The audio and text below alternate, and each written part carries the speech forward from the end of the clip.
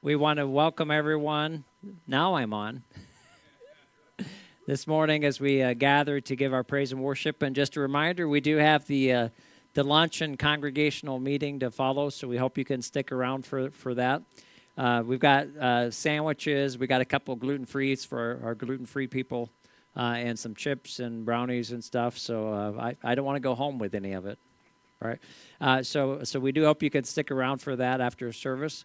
We have our regular groups going on this week. It's also going to be Friday is the first, so it's the popcorn and movie night if you'd like to join us for that.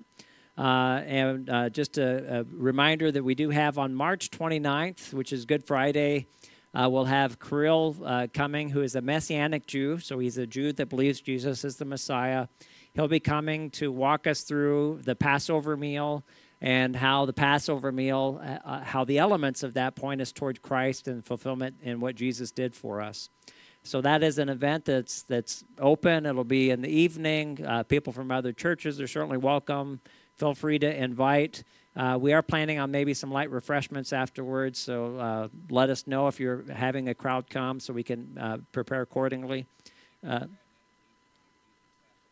Oh, you're welcome. Was that helpful? Was it enough? Okay. So feel free to take the little blurb from the email and spread the word, and it'll be nice to pack the house for them that night. So that'll be on March 29th, and when we get a little closer, we'll try to have well, I think we already have RSVP on the communication card, but we can try to get more for other guests. And I think, Ann, you wanted to make a announcement as well? Yep. I'll have to repeat you so they can hear online. Well, Roger's got a mic for you. Mouth. Yeah, you're on. Okay. Yeah, at the food pantry, we got a huge blessing. Nussbaum, the trucking company, if any of you guys are familiar with that, they did a food drive in their company, kind of a competition, a contest between the different departments. And they collected almost 7,000 pounds of food that they brought to us last week. That's a lot of food. So we're really, really thankful for that. And what we're going to do next week, we're going to do the food drive again, but really instead of food this time, since we just got blessed with all of this huge bounty, we're going to do just stuff that we run out of all the time. 3 things: cereal and dish detergent and washing detergent, clothes washing detergent. We're going to collect those 3 things, and we'll put a table up here like we did last time. We'll have that going for next all through month.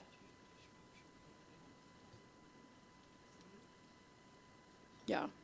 Okay. All right. So we'll do and we're going to kind of hold that through the month of March, right, man? So through the month of March, we'll just kind of collect. They've got food, so we'll just focus on cereal, dish detergent, and laundry detergent, and we'll do a collection and then send it over to ministry and more. So with that, let's pray, and we'll go into a time of worship.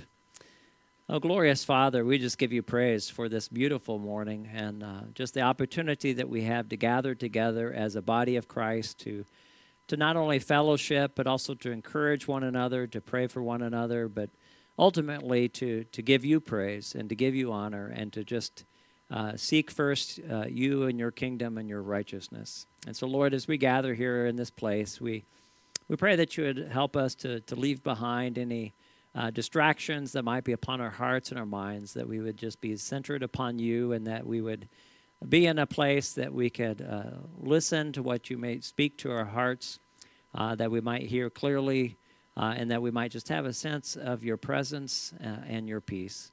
So, Lord, as we gather here today, we just invite you to fill this place. We invite you to speak to our hearts, and we just ask you to help us to give you the praise and the honor and the glory that you're due, as we come in the name of Jesus, who's taught us to pray. Our Father, who art in heaven, hallowed be thy name. Thy kingdom come, thy will be done, on earth as it is in heaven. Give us this day our daily bread, and forgive us our debts as we forgive our debtors. And lead us not into temptation, but deliver us from evil. For thine is the kingdom, and the power, and the glory forever. Amen. We're going to start this morning in Isaiah chapter 42, verse 10. Sing a new song to the Lord. Sing his praises from the ends of the earth. Let the whole world glorify the Lord. Let it sing his praise. We have come this morning to do just that, to lift him up in praise, because he is the Almighty. Would you please stand as you are able, and we'll start with praise to the Lord the Almighty.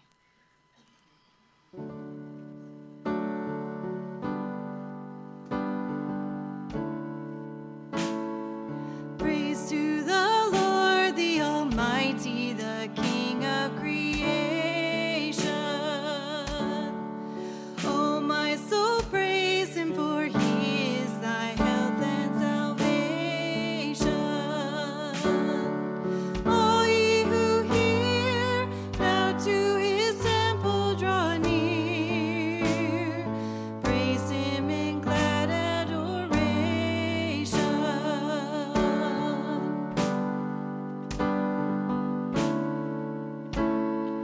Praise to the Lord, who o'er all things so wondrously reigneth,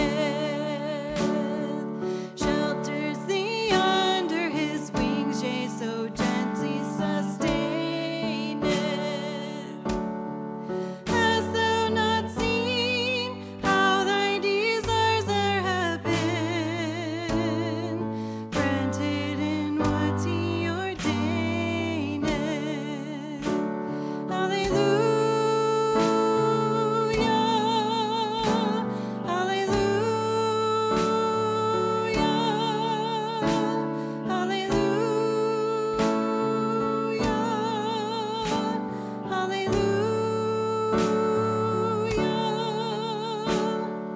Praise to the Lord, who doth prosper thy work and defend thee. Surely his goodness and mercy here daily attend thee. Ponder anew what the Almighty can do, if with his love he befriend thee. Praise to the Lord, oh, let all that is in me adore him. All that hath life and breath, come now with praises before him. Let the amen sound from his people again. Gladly fore'er we adore him. Hallelujah,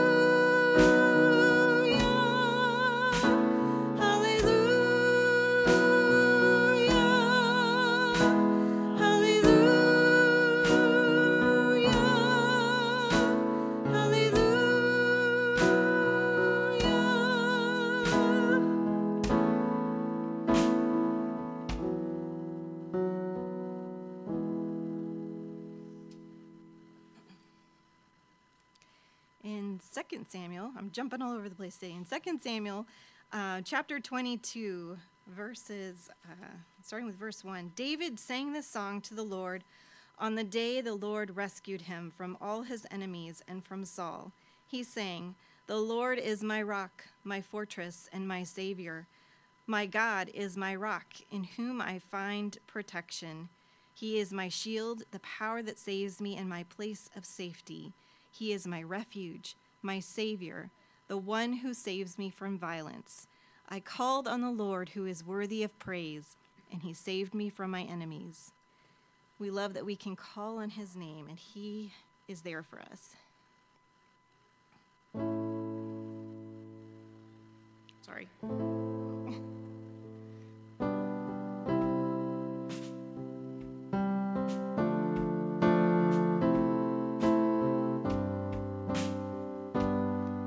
Our God is a a consuming fire, a burning holy flame with glory and freedom.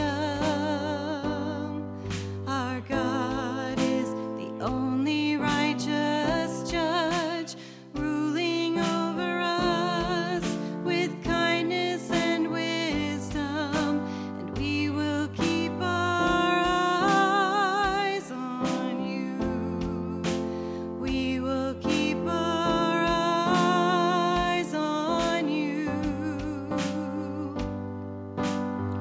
A mighty fortress is our God, a sacred refuge is your name. Your kingdom is unshakable, and with you forever we will reign. Our God is jealous for his own, none could comprehend his love and his mercy. Our God is exalted on his throne, high above the heavens, forever he is worthy, and we will keep our eyes on you.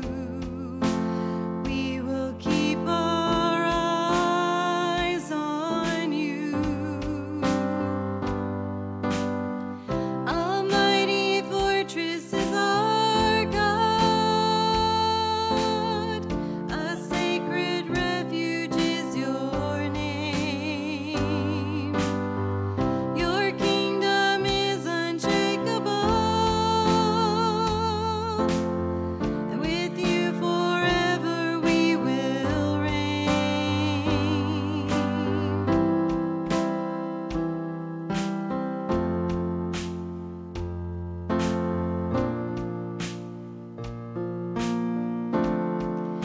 And we will keep our eyes on you.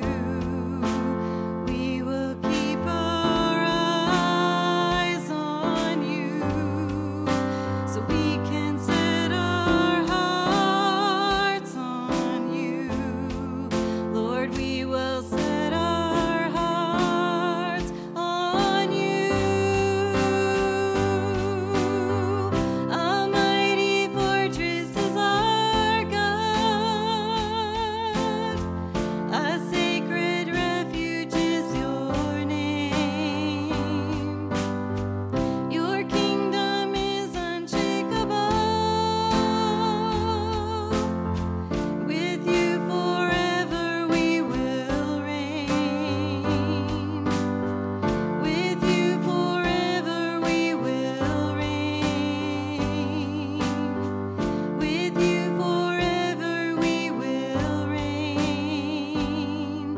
Our God is a consuming fire, a burning holy flame with glory and freedom.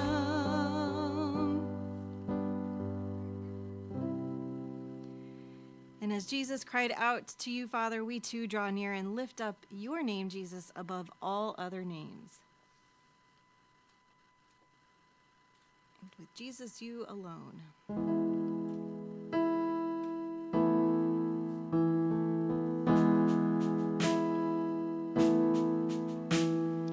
Who is the great King of glory, seated on high in the heavens? Oh, Jesus, you alone.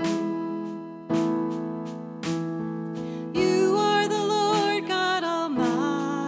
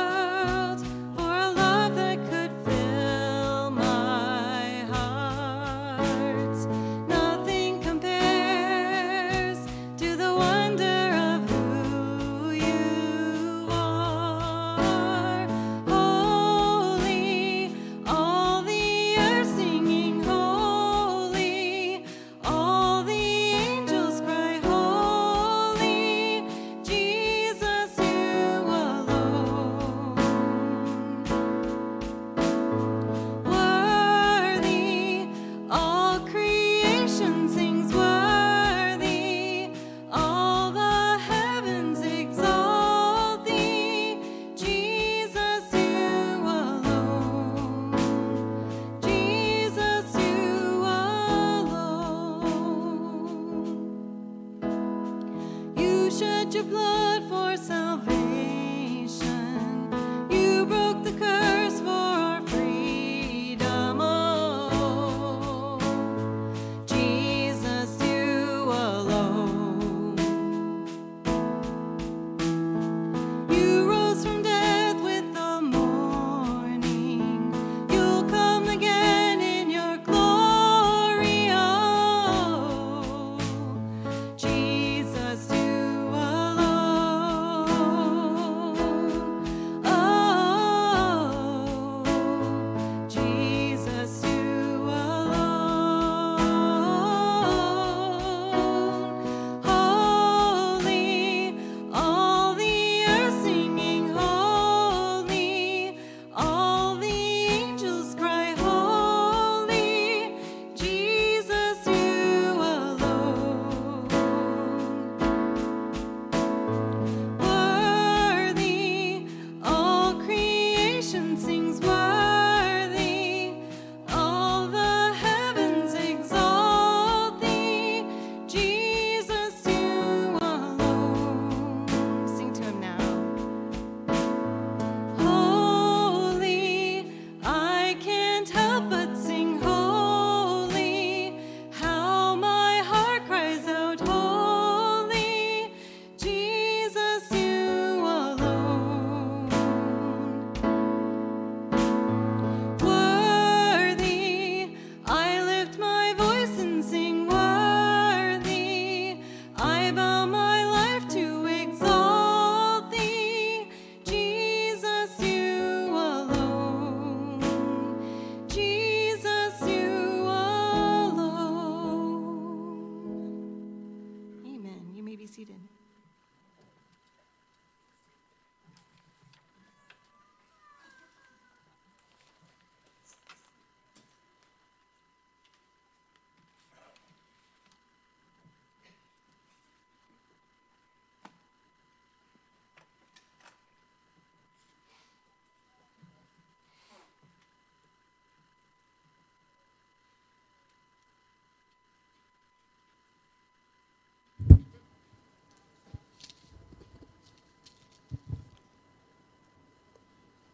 This morning's reading will be from the book of Luke, chapter 11, verses 1 through 13. I'm reading from the ESV. Now Jesus was praying in a certain place, and when he finished, one of his disciples said to him, Lord, teach us to pray, as John taught his disciples. And he said to them, when you pray, say, Father, hallowed be your name, your kingdom come. Give us each day our daily bread. And forgive us our sins, for we ourselves forgive everyone who is indebted to us. And lead us not into temptation. And he said to them, which of you who has a friend will go to him at midnight and say to him, Friend, lend me 3 loaves. For a friend of mine has arrived on a journey, and I have nothing to set before him. And he will answer from within, Do not bother me, the door is now shut, and my children are with me in bed. I cannot get up and give you anything. I tell you, though he will not get up and give him anything, because he is his friend, yet because of his impudence he will rise and give him whatever he needs. And I tell you, ask, and it will be given to you. Seek, and you will find. Knock, and it will be opened to you. For everyone who asks receives, and the one who seeks finds, and to the one who knocks it will be opened. What father among you, if his son asks for a fish, will instead of a fish give him a serpent? Or if he asks for an egg, will give him a scorpion? If you then, who are evil, know how to give good gifts to your children, how much more will the Heavenly Father give the Holy Spirit to those who ask him? May the Lord's blessing be on the reading and Pastor Dan's message.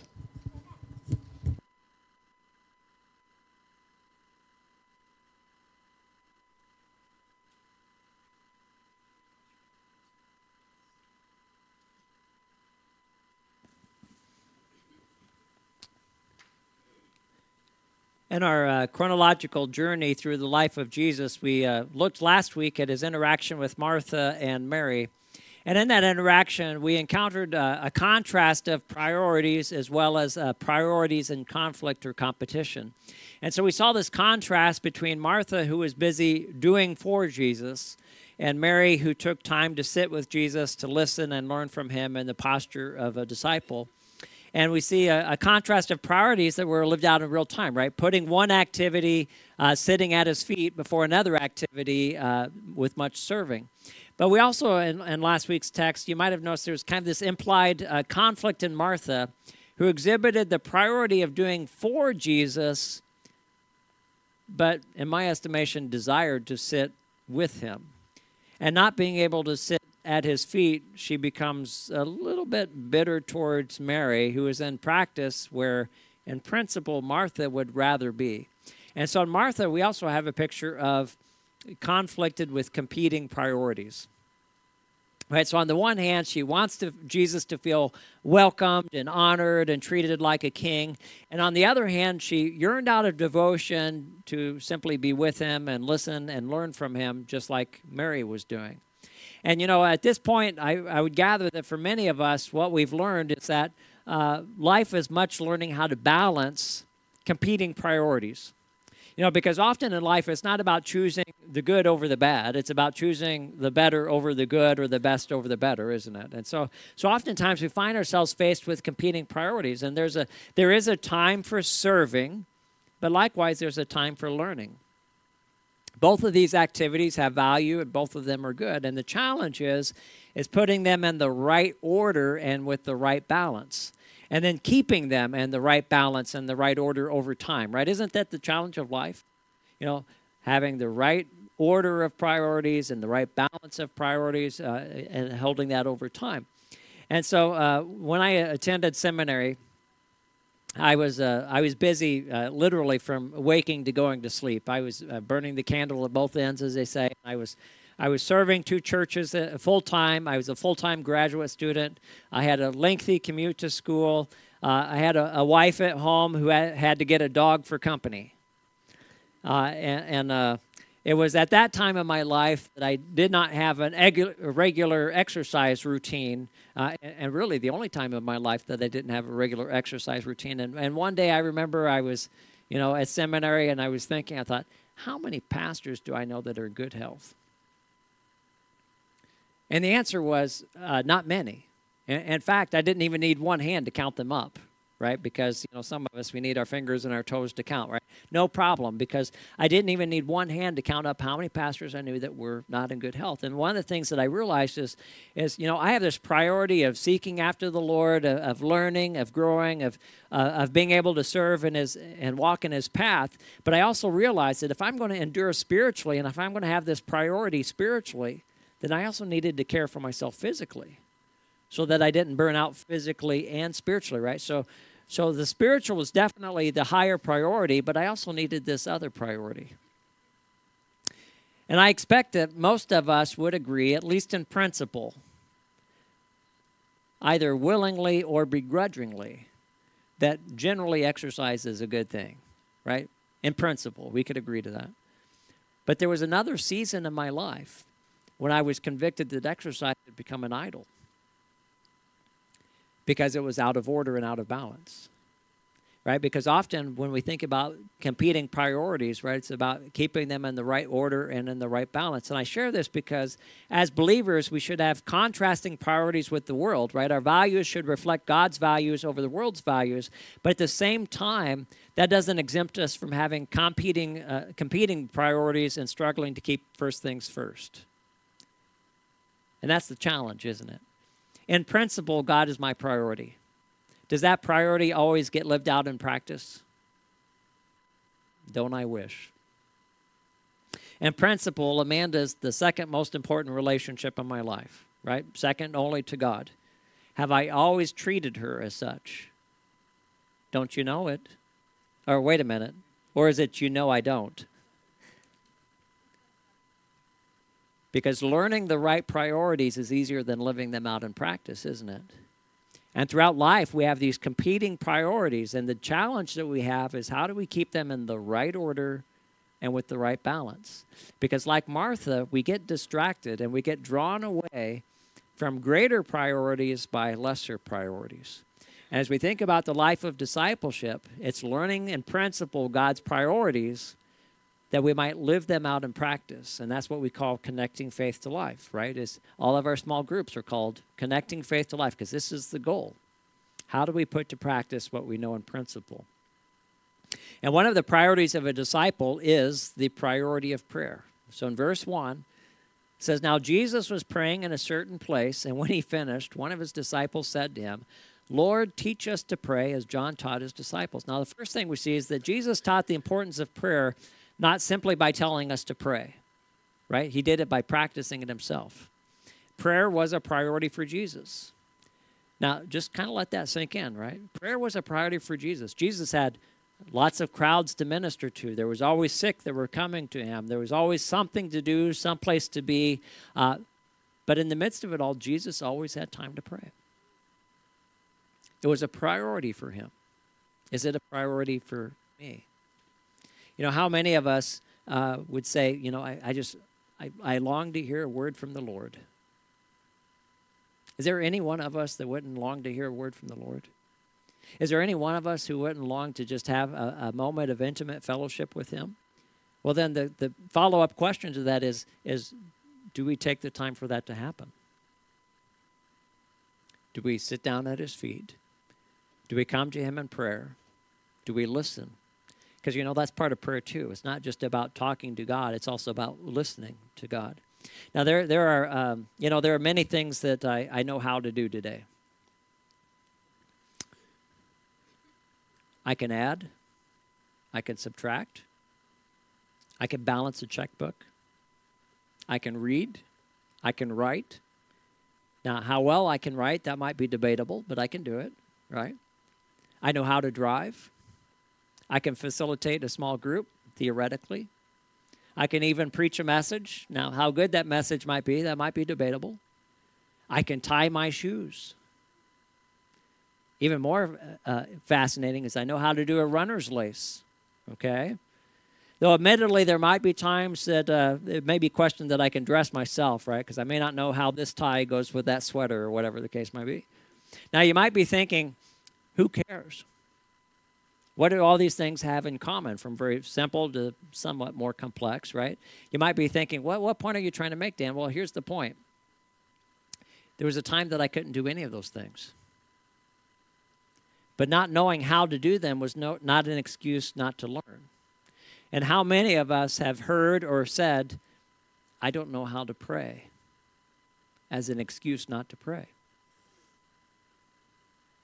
You know, not knowing how to pray is no excuse not to pray. It should be the motivation to learn.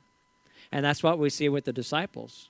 They don't hide behind, well, we don't know how to pray, Jesus. We're going to let you do all the praying. You do such a fabulous job. Pastor, you can pray. You do so well, right? Jesus, we'll leave that in your... They didn't use the excuse not knowing how as an excuse not to pray, right? But it's motivation to learn. Why? Because it's a priority for Jesus. It stands to reason it should be a priority for them as well.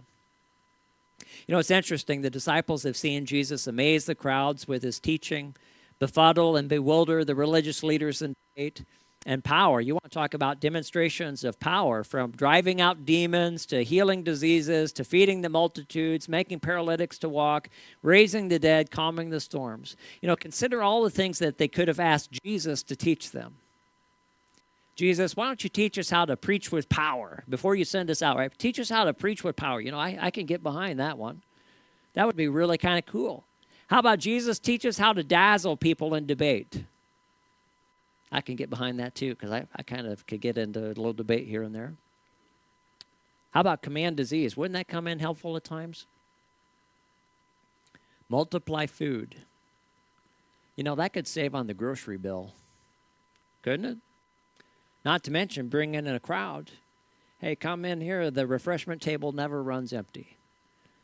How about steps to facilitate a small group, or points to consider when counseling someone in grief? How to fill in the blank, right? They have a repository of unlimited wisdom right before them.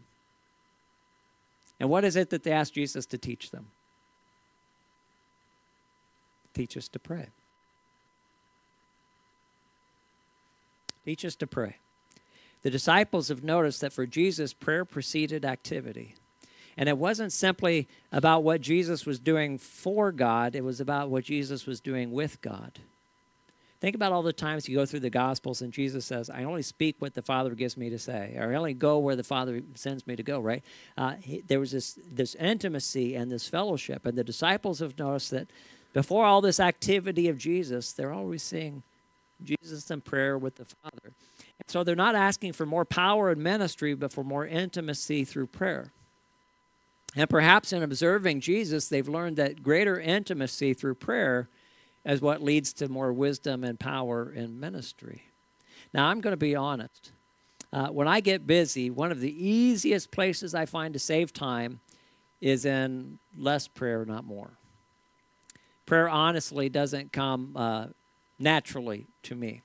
And it feels like I'm accomplishing more when I'm engaged in study, or when I'm immersed in writing that sermon, or when I'm facilitating that Bible study, or answering someone's questions, or offering biblical counsel, or making that phone call, or making that pastoral visit, right? These things feel a lot more, notice the word feel, they feel more productive, as though you're getting more done.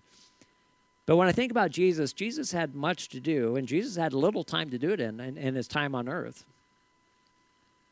But he was never too busy to pray. And in taking time to pray, he also accomplished everything that he came to do. And as I was thinking about that, I thought about this little illustration. How many of us have you ever gotten in a hurry?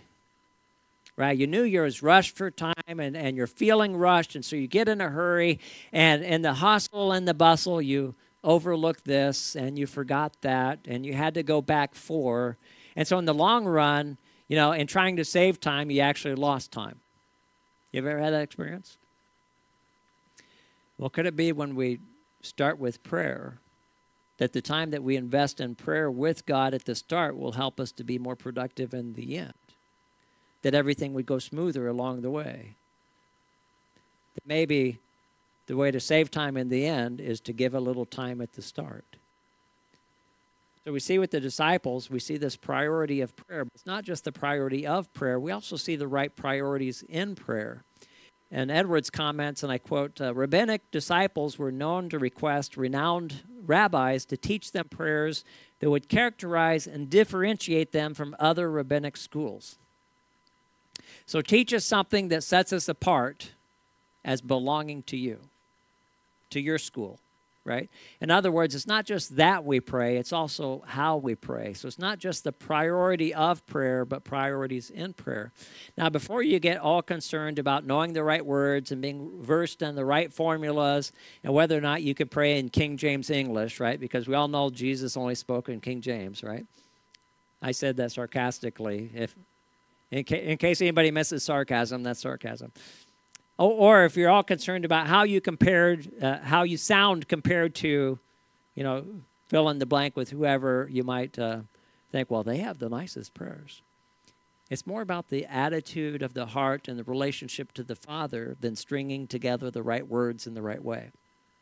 And so as we look at the disciples' request, right, it shows, it shows us that it's not the Lord's Prayer.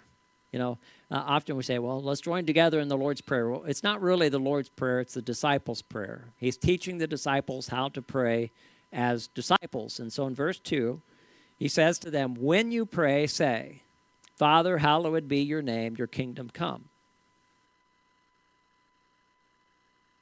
Now, this is a chronological walk through the life of Christ. It's also a harmonization of the Gospels. And some of you might be saying, now, wait a minute.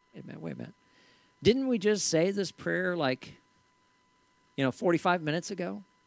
It hasn't been quite that long, right?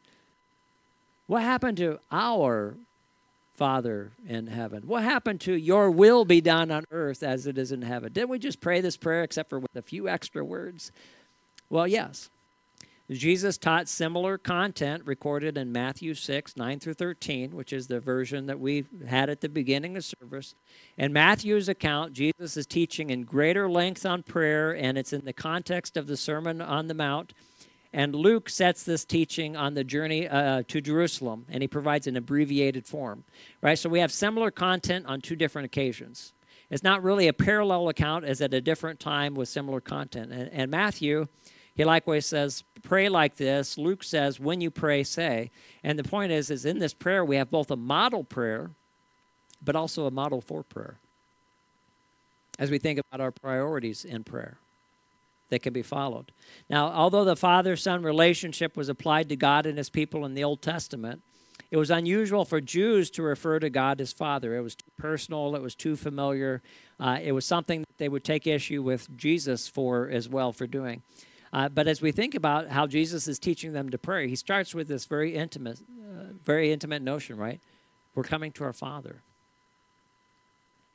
We're coming to our Father. And prayer is not about coming to God with our wish list, but it is drawing near to our Father in relationship. Now, when I attended seminary, my exercise routines were not the only thing that took a hit. Okay, so Amanda and I, at that point when I started seminary, we'd been married for 3 years. So we had it all figured out. And our relationship never changed, okay, in the sense of before I went to seminary, we were married. While I went to seminary, we were married.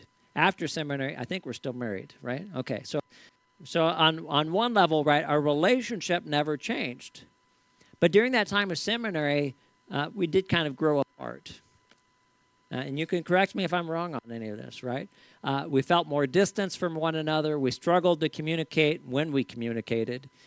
She kind of got to doing her thing. I kind of got to doing my thing. And we really felt like we were on different paths and different journeys just because I was literally busy from the moment I woke up to when I went to bed.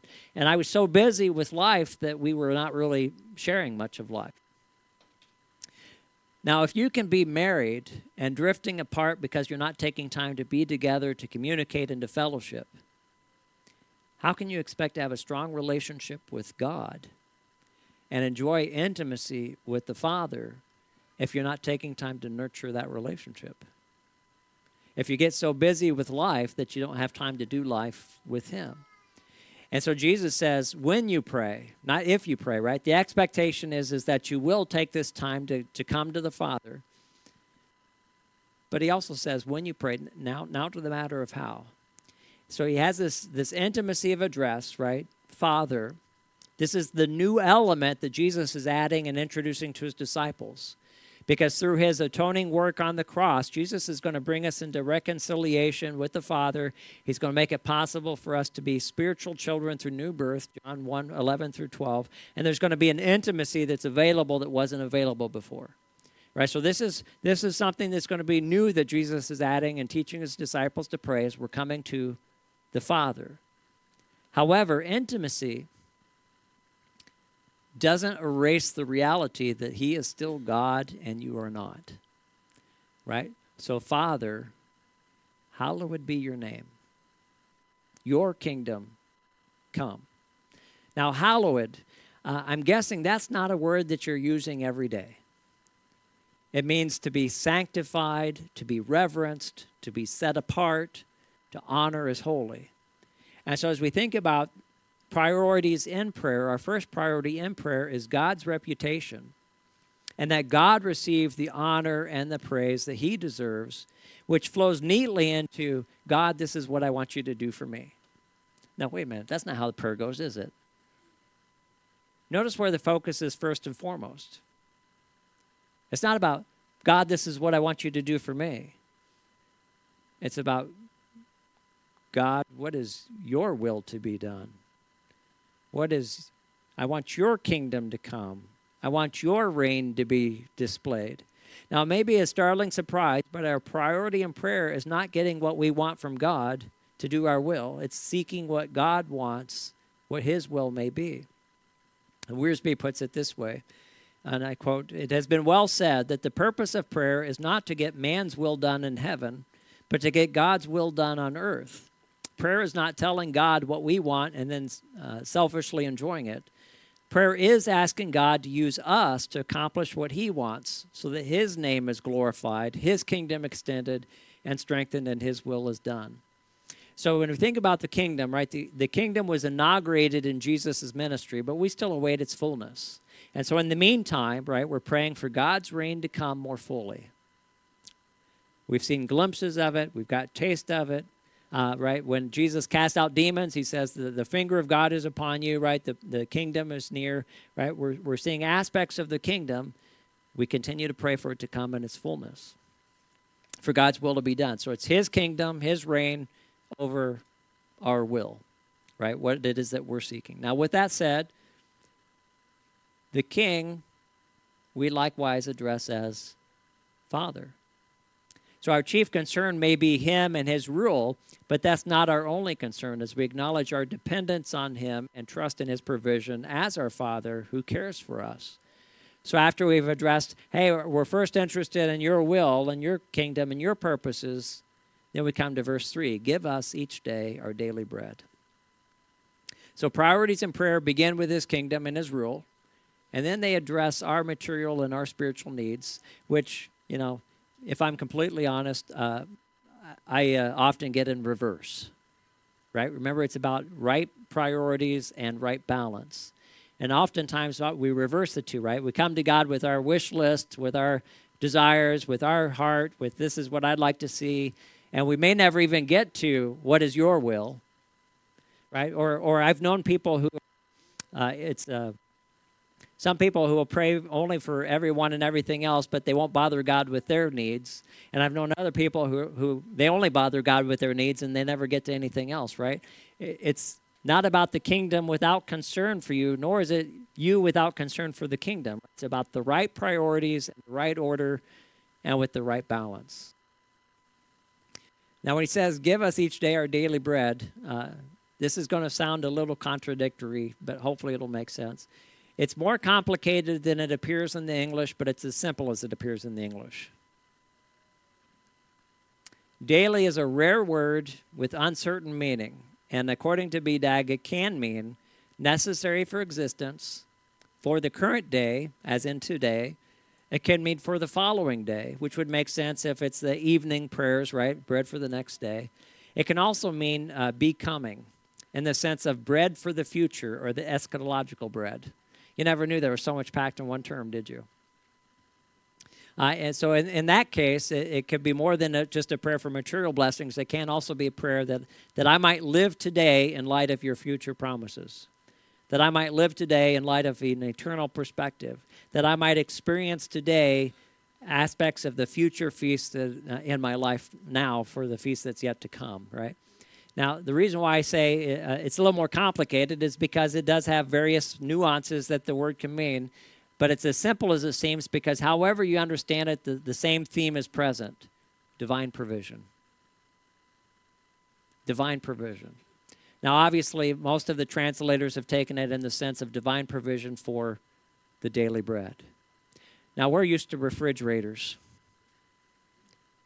We have food that says we have leftovers that we work on, right? We say we have nothing to eat when we have a pantry full of food. It's just because there's nothing that you want in there right now. Or because you desire a pizza, right? That wasn't the case for this day and age.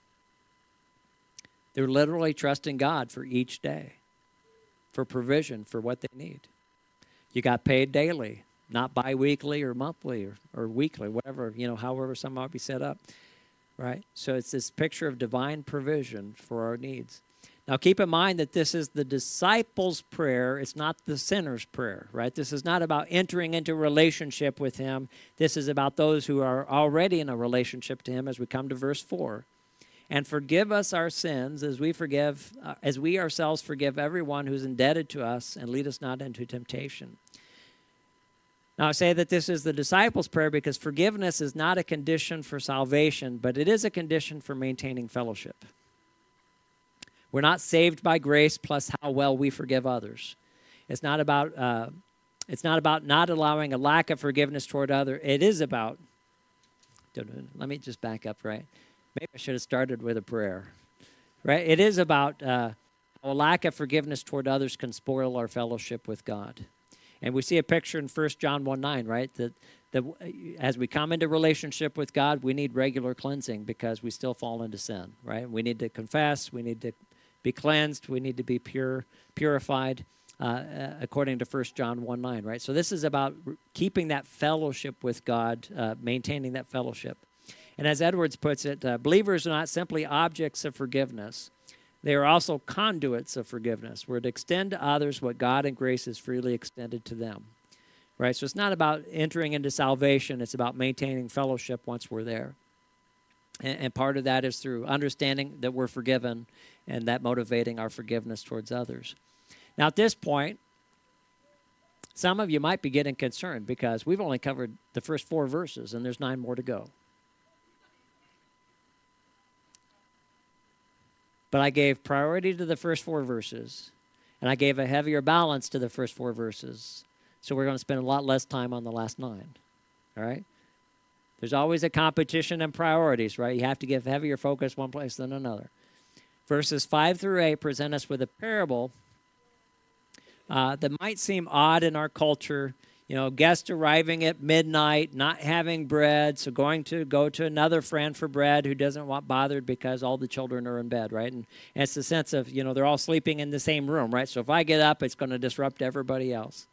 Now, if you're traveling a long distance by foot, a late arrival was not always unavoidable, right? So what might seem odd in our culture may not have been so odd in their culture. And the expectation in their culture was to provide a welcome and hospitality whenever the guest arrived.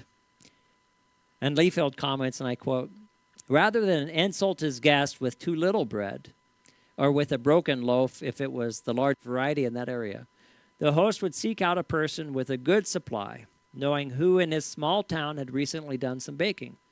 The visitor would have been the guest not only of the individual and his family, but the whole community. This placed a great responsibility both on the traveler's host and on the friend he approached at midnight," end quote.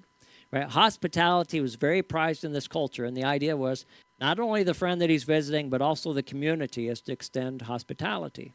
And it comes down to verse 8. "I tell you, though he will not get up," this being the person that's in bed with the kids, right? "He will not get up and give him anything because he is his friend, yet because of his impudence, he will rise and give him whatever he needs," because of his impudence or persistence, right?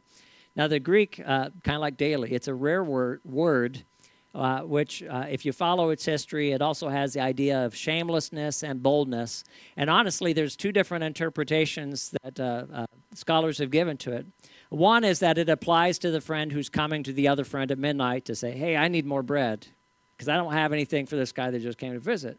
Right? And so the understanding that most of us have with the parable is this idea of shameless persistence. You know, it's persistence in prayer, and we'll get answers, right? So that's how most commonly we've probably heard the parable, and it's how the translators have kind of taken it with the translation of impudence or persistence or boldness. However, as you think about the term, some have suggested that it applies to the sleeping man, because the term could also be translated as avoidance of shame, right? There's this idea of boldness, but also shamelessness. So it could be translated avoidance of shame, and thus it highlights the honor of the sleeping man, in which case, Liefeld points out, the parable would thus mean that just as the man in bed would respond so as not to incur shame for having refused the needs of a visitor to his community, so God will always do what is honorable and consistent with his character. Now, you might ask the question, so which one is it? And I'm going to say, I don't know. I'm going to say both interpretations are possible from the text and from the language. And what I'll also say is both interpretations would fit with Scripture otherwise.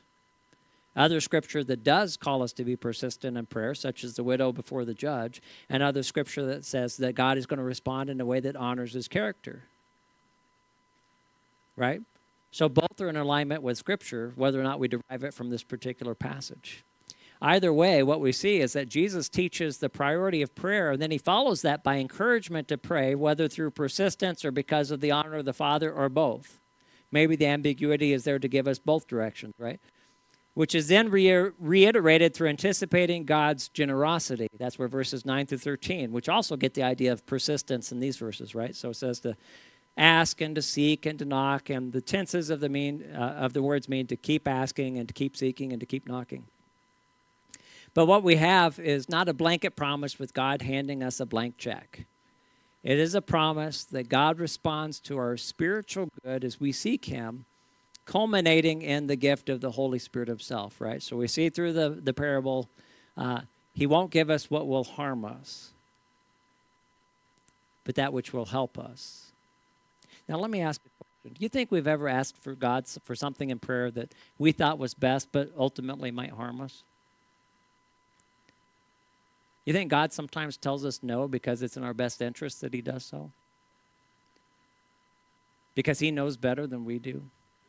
I remember one of the things when I was teaching Dave Ramsey classes, one of the things that Dave Ramsey said is, one of the worst things you can do is give a kid an inheritance before you've given him the character to handle it. Right? Because the inheritance will ruin him.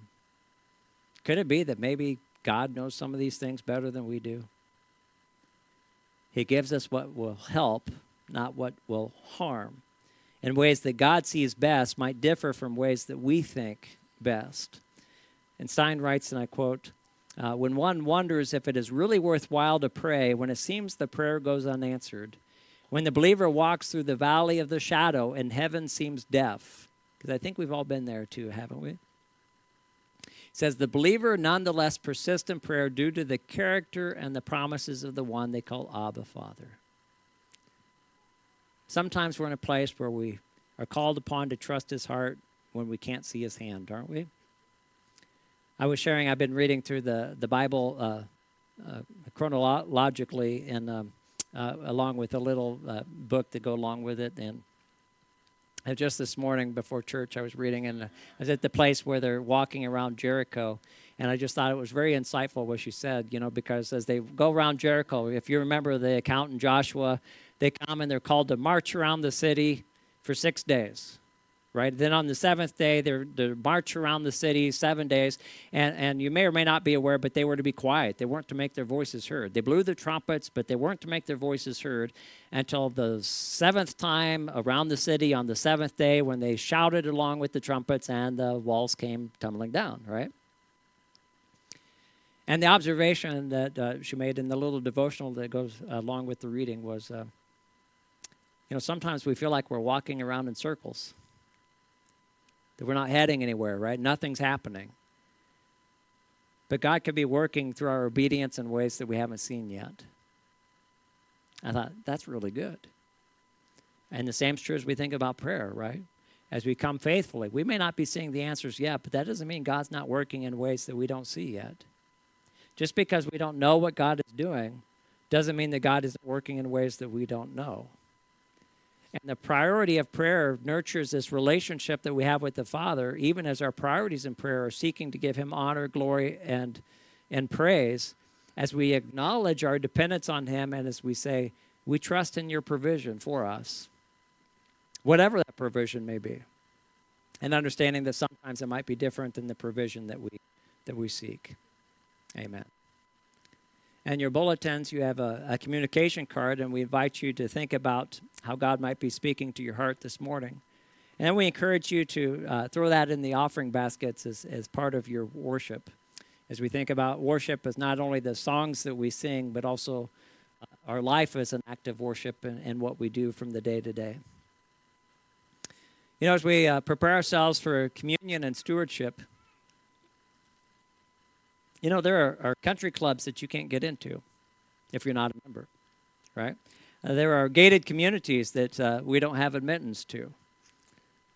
But but I do have access to Almighty God, the creator of the heavens and the earth, because through the atoning work of Jesus and his life, his death, and his resurrection, you know what I call the Almighty God, the creator of the heavens and the earth? I call him Father. Don't limit what Jesus did for you to when I die, I go to heaven. But realize the gift of being reconciled and restored to a relationship with the Father, that you can enjoy each day as you walk with, honor, and seek Him, and as you depend on Him for whatever the day brings your way. Because we know that the one who would not withhold His own Son from us, but give Him for us to meet us at our point of deepest needs, we can now trust that He'll also provide for our other needs along the way.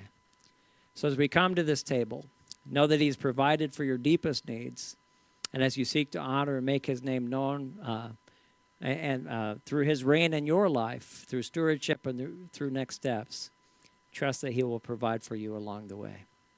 So let me remind you that on the night in which Jesus was betrayed, He took bread, and after He'd given thanks, He broke it, and He said, "This is my body, which is broken for you. Do this in remembrance of me." In the same way, He took the cup also after supper, saying, "This cup is a new covenant in my blood. Do this as you drink it in remembrance of me. For as often as you eat the bread and drink the cup, you proclaim the Lord's death until He comes again." Let us pray.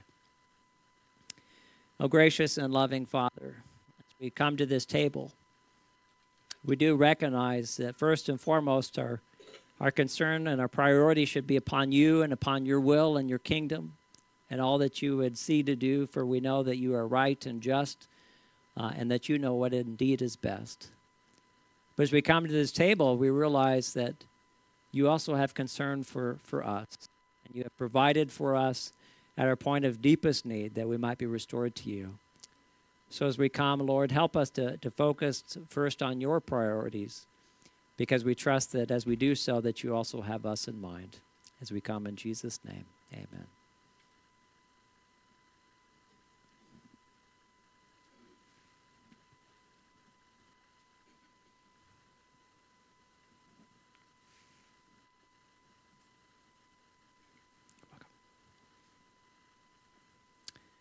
We invite you to come and remember what Jesus has done for you and the relationship that He's made possible through His life, death, and resurrection.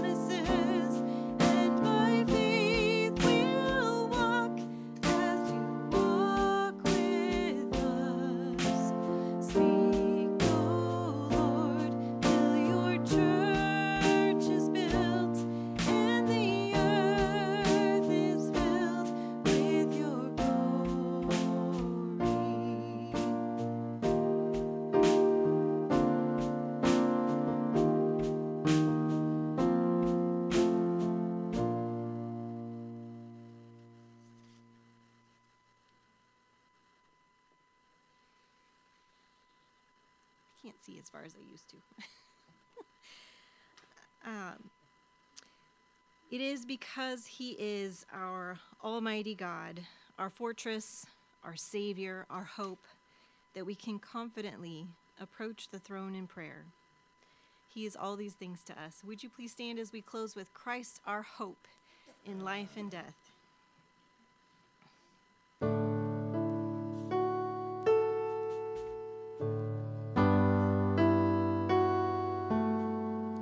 What is our hope in life and death?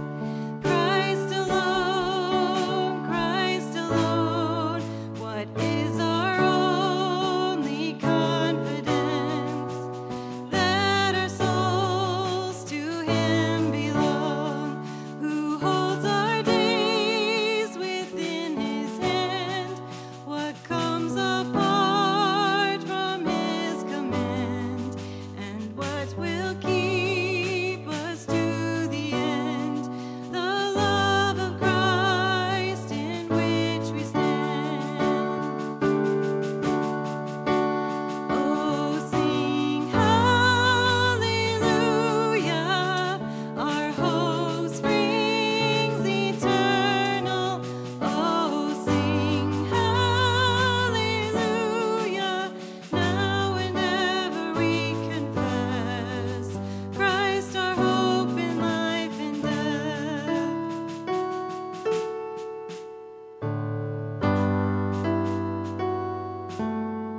What truth can calm the troubled soul? God is good, God is good. Where is His grace and goodness known?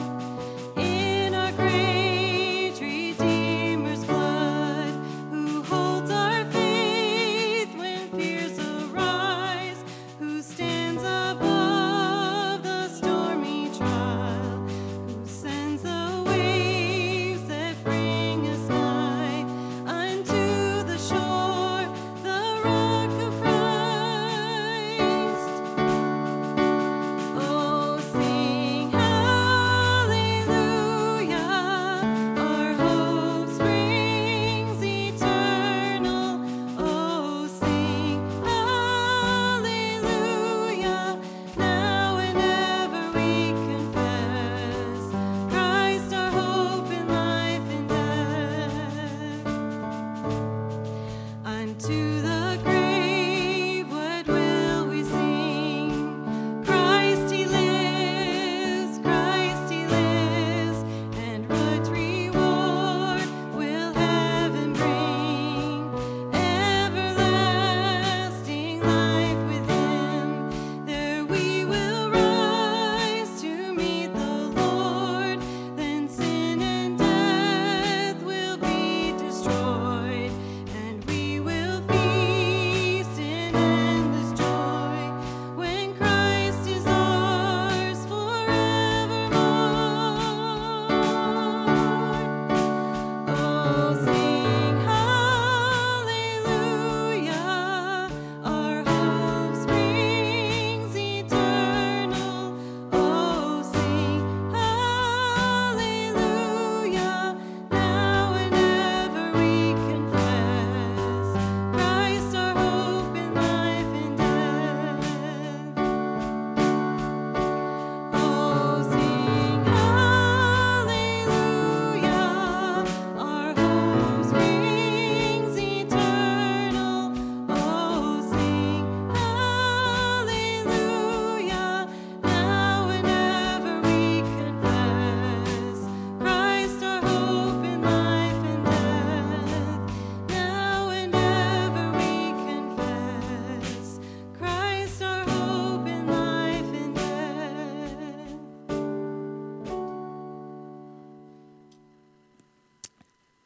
If you're able to stay, we'd love for you to stay and enjoy some lunch and for the congregational meeting. If you're not able to stay, then I will go to the door for whoever's unable while somebody will go over and pull everything. There's a bag with gluten-free sandwiches and then the box with the regulars and some chips and brownies over by the cupboards as well that we'll pull out, and fruit and veggies as well. So Paul Williams said, and I quote, "Rather than let the world interrupt our time of prayer, how about interrupting the world with prayer?"